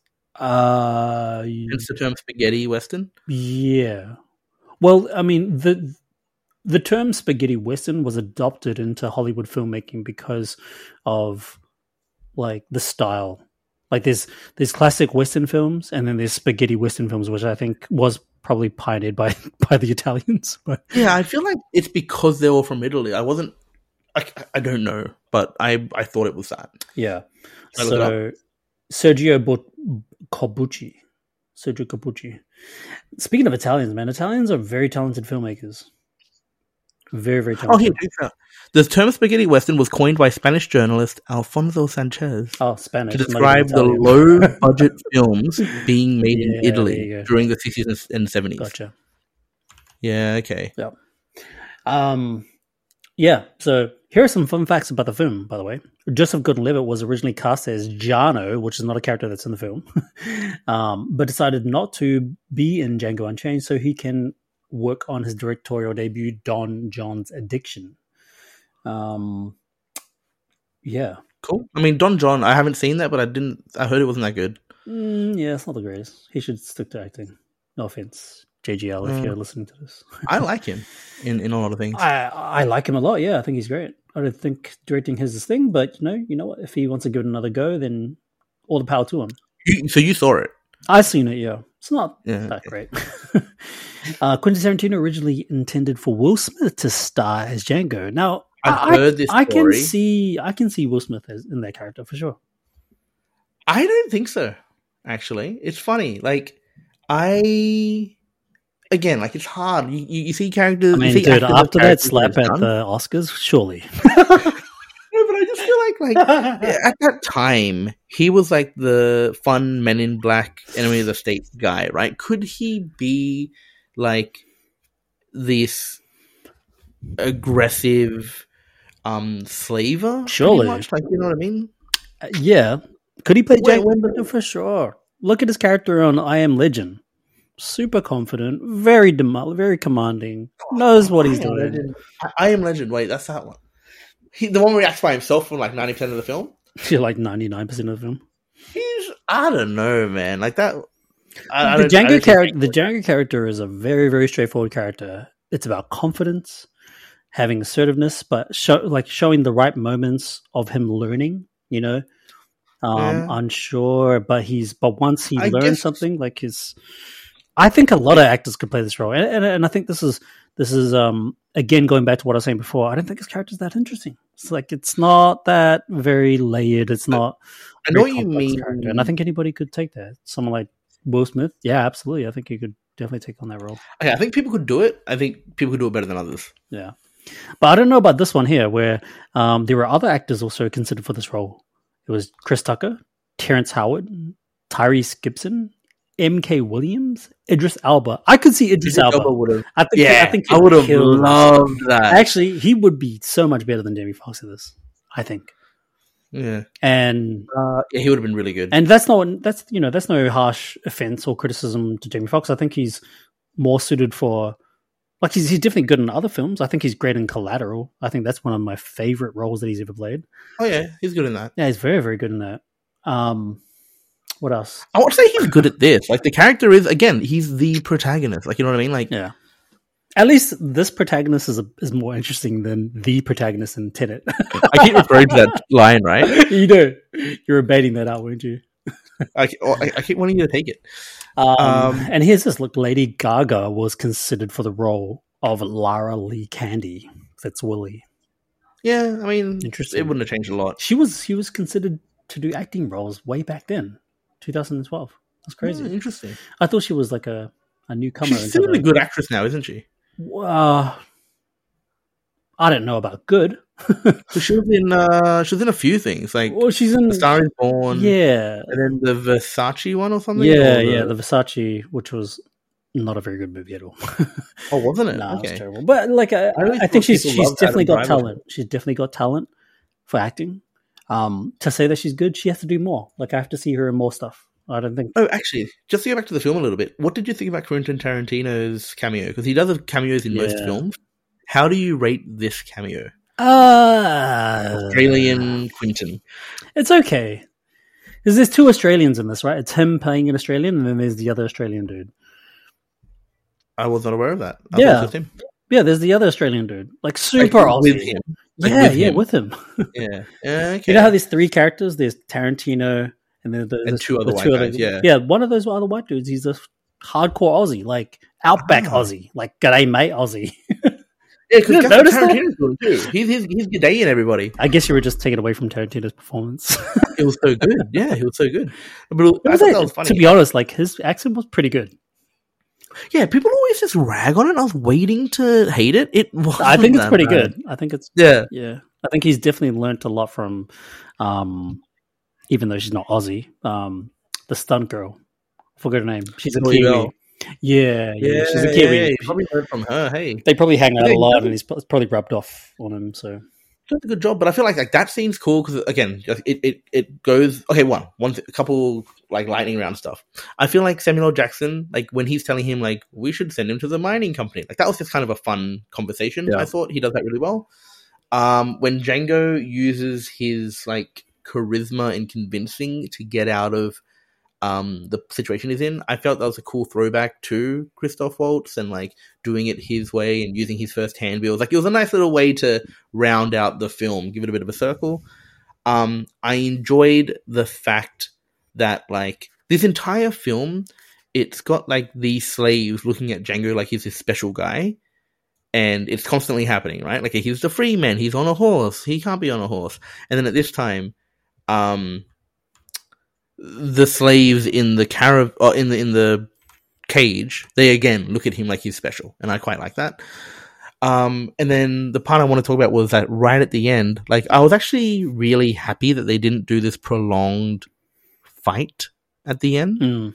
It was just a very quick, like Django just messing everybody up. Yeah, like really I didn't really have job. Yeah, I didn't have it in me to watch like another prolonged fight scene where he had a difficult time. Yeah. Like he's had that breakdown time. Now Yeah. it's time to come and just like, he's level 99 now. He's Yeah. going to come up and just wreck everybody. Just seal the That was deal. it. Seal the deal. Yeah. I was gonna say like one last thing on some interesting facts. Maybe not.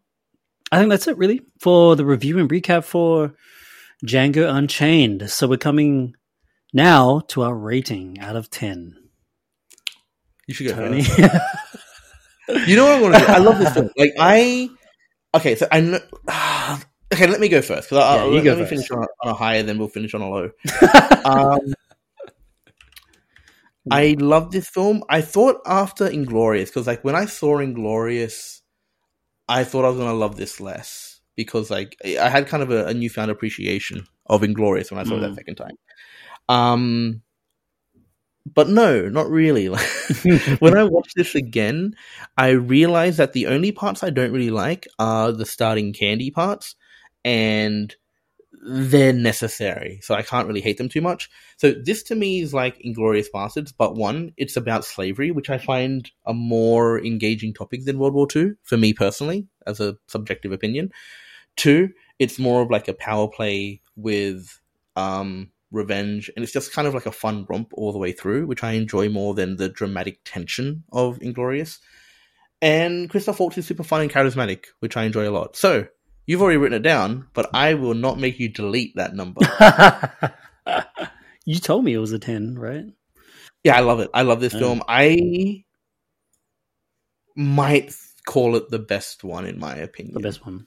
And you're not alone in that. There's a lot of people that would consider Django Unchained as the best Tarantino. I'm happy that I'm not alone, because like this is very subjective. Because like to the listeners, I love John Wick 1, at least. I love The Equalizer. Like I love these kind of dumb revenge things where the main character just wins a lot. So this really speaks to me. Yeah, that's fair. Yeah, that's totally fair. Okay, for me, I think that there's kind of maybe two ways that I can sum up my feelings for this film. One is that it's there are enjoyable and redeeming aspects of the movie, like the ones that we mentioned during the recap, and the other main point is that I just don't have this emotional connection that I feel like I should have with a film like this. Where the characters are not really characters that I connect with other than Schultz. Schultz is kind of like the only one that I'm really vouching for to be the hero of the story. And even when he dies, I'm kind of like, oh, that's a bummer. I thought he was the best character. And when you don't have an emotional anchor to any of these characters for me to connect to, it's hard for me to take this story somewhat serious. So on one hand, the story feels kind of SNL slapstick because of his kind of his way of kind of being a bit clumsy with the kind of content. He does the same thing in Inglourious Basterds. It's kind of like this hubris element to his storytelling, and especially if you're going to have that like KKK scene where it feels completely out of place compared to the rest of the movie. Like, I would out of place, but I would hate if they took it out. Yeah. No, leave it in the film. But it's bizarre. It's very, very bizarre. Yeah. When you're looking at the story strictly, it just doesn't really make any sense that you'd have that type of straight up comedy. It's not even slightly comedy. It's like a straight up Adam Sandler comedy or something. Sure. Written by Judd Apatow. It's almost like they asked Judd Apatow to come in and write a scene for the film.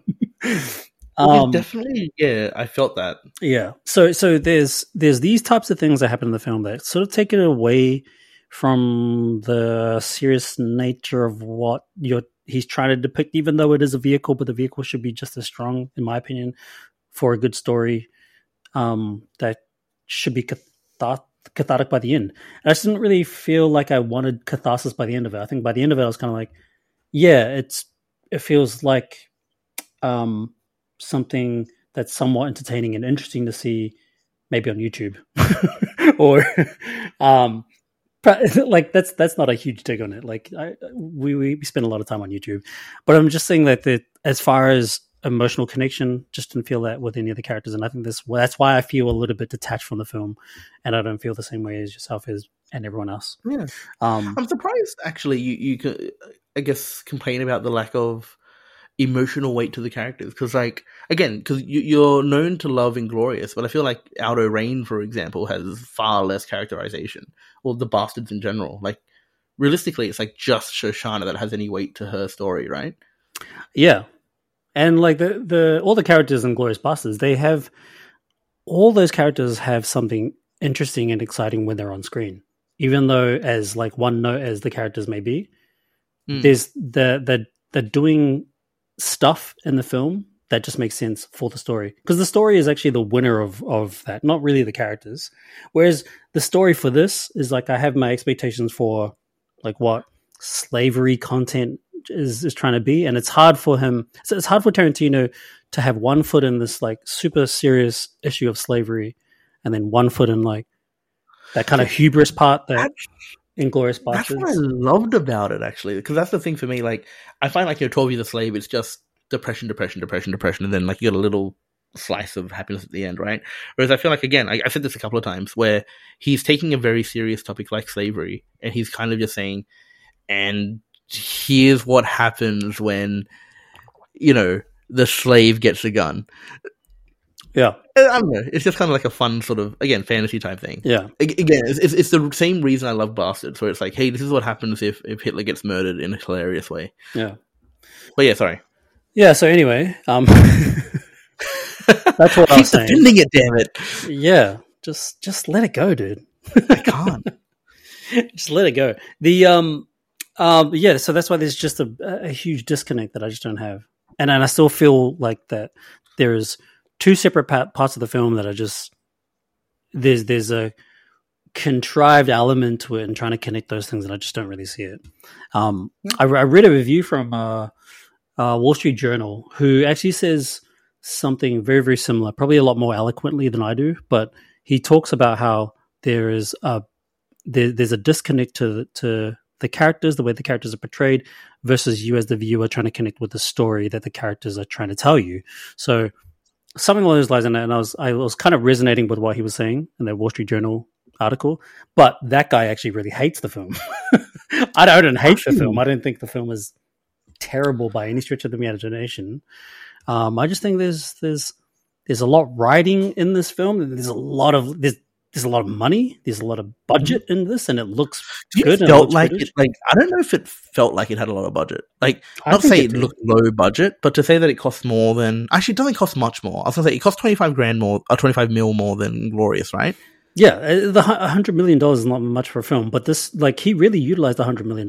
Like, this feels like it's in that period. It looks beautiful. The photography is great. Maybe some lighting issues in some scenes. But very, very good photography and really good use of practical effects. Like it's expensive when you see this film.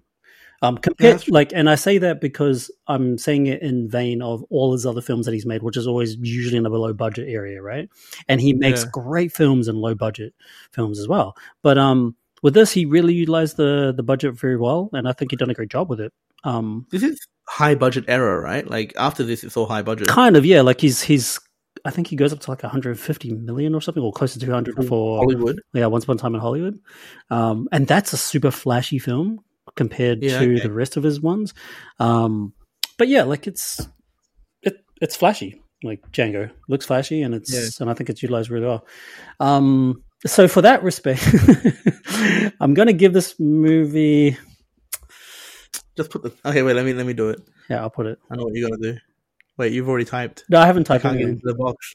Yeah, but you're okay. Down. I'm going to give it a. Oh no, that's wrong. I was pressing the wrong one because it was like above it. 8 out of 10. I'll take that. 8 out of 10 versus a 10 out of 10. Halfway point is 9 out of 10. What is that? You edited it? That's crazy. All right, cool. Yeah. I accept that.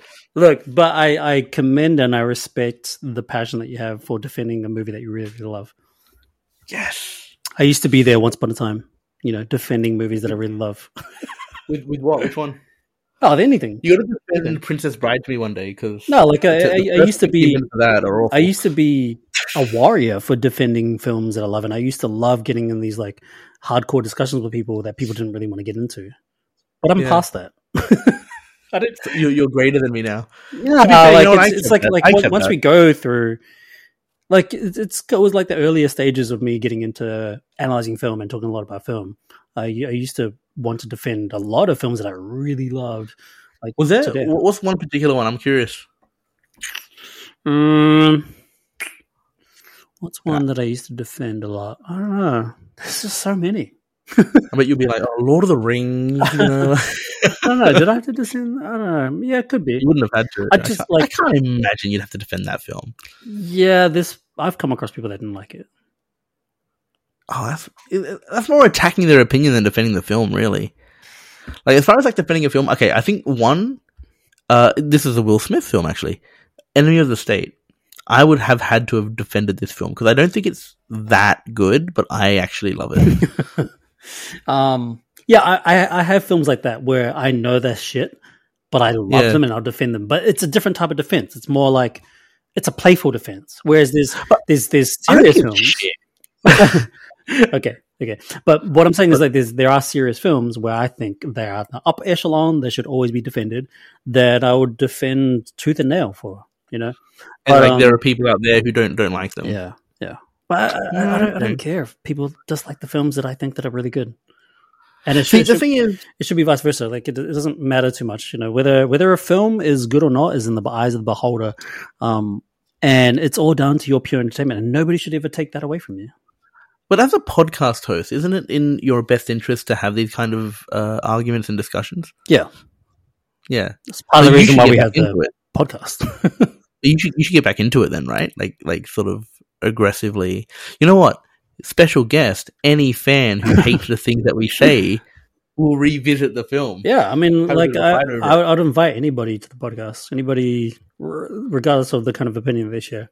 But like it's like the people that come on the podcast are usually people that have a sense of affinity towards the craft, right? I've had a couple of mates that be like, "Oh man, bring on the podcast." But what do I say? And I'm like, okay, well, let's not bring you on the podcast. Wait, that's their fault. They shouldn't have questioned it. If they went full confident, yeah, they're like, oh, even. But like, I mean, they're not. Films are not really their kind of in their world of like things that are affinity, like that they have an affinity for. Films are just like, oh yeah, I like them, but I really like this film. I should talk about it. I was like, can you talk about it? I portrayed myself as that when I met you, though. Oh, I don't really watch stuff. Blah, blah, blah, blah, blah. No. You brought me on pretty quick. Nah. You downplay yourself, though. Ah, okay. Mm-hmm. Calling me the best striker in Sunday soccer, I see. It's a different topic, really. Okay, so we are at the end of the podcast. Thank you for listening in, listener. If you're brand new here, welcome to the channel. Welcome to the podcast. This is where you get your good and healthy dose of insights into movies. And occasionally we do TV series. Next up, we will be dropping the review for The Marvels, which is the MCU's newest film. Did you see that already? I have seen that, yeah. No spoiler than I get. Movie number 588 from Marvel Studios. Yeah. So, like... yeah. So, do you want to give, like, a No, Actually, no. later. You can ask me later. Yeah, well, I'll be dropping that soon. I'm going to be seeing The Killer this week, so I'm really excited to see that.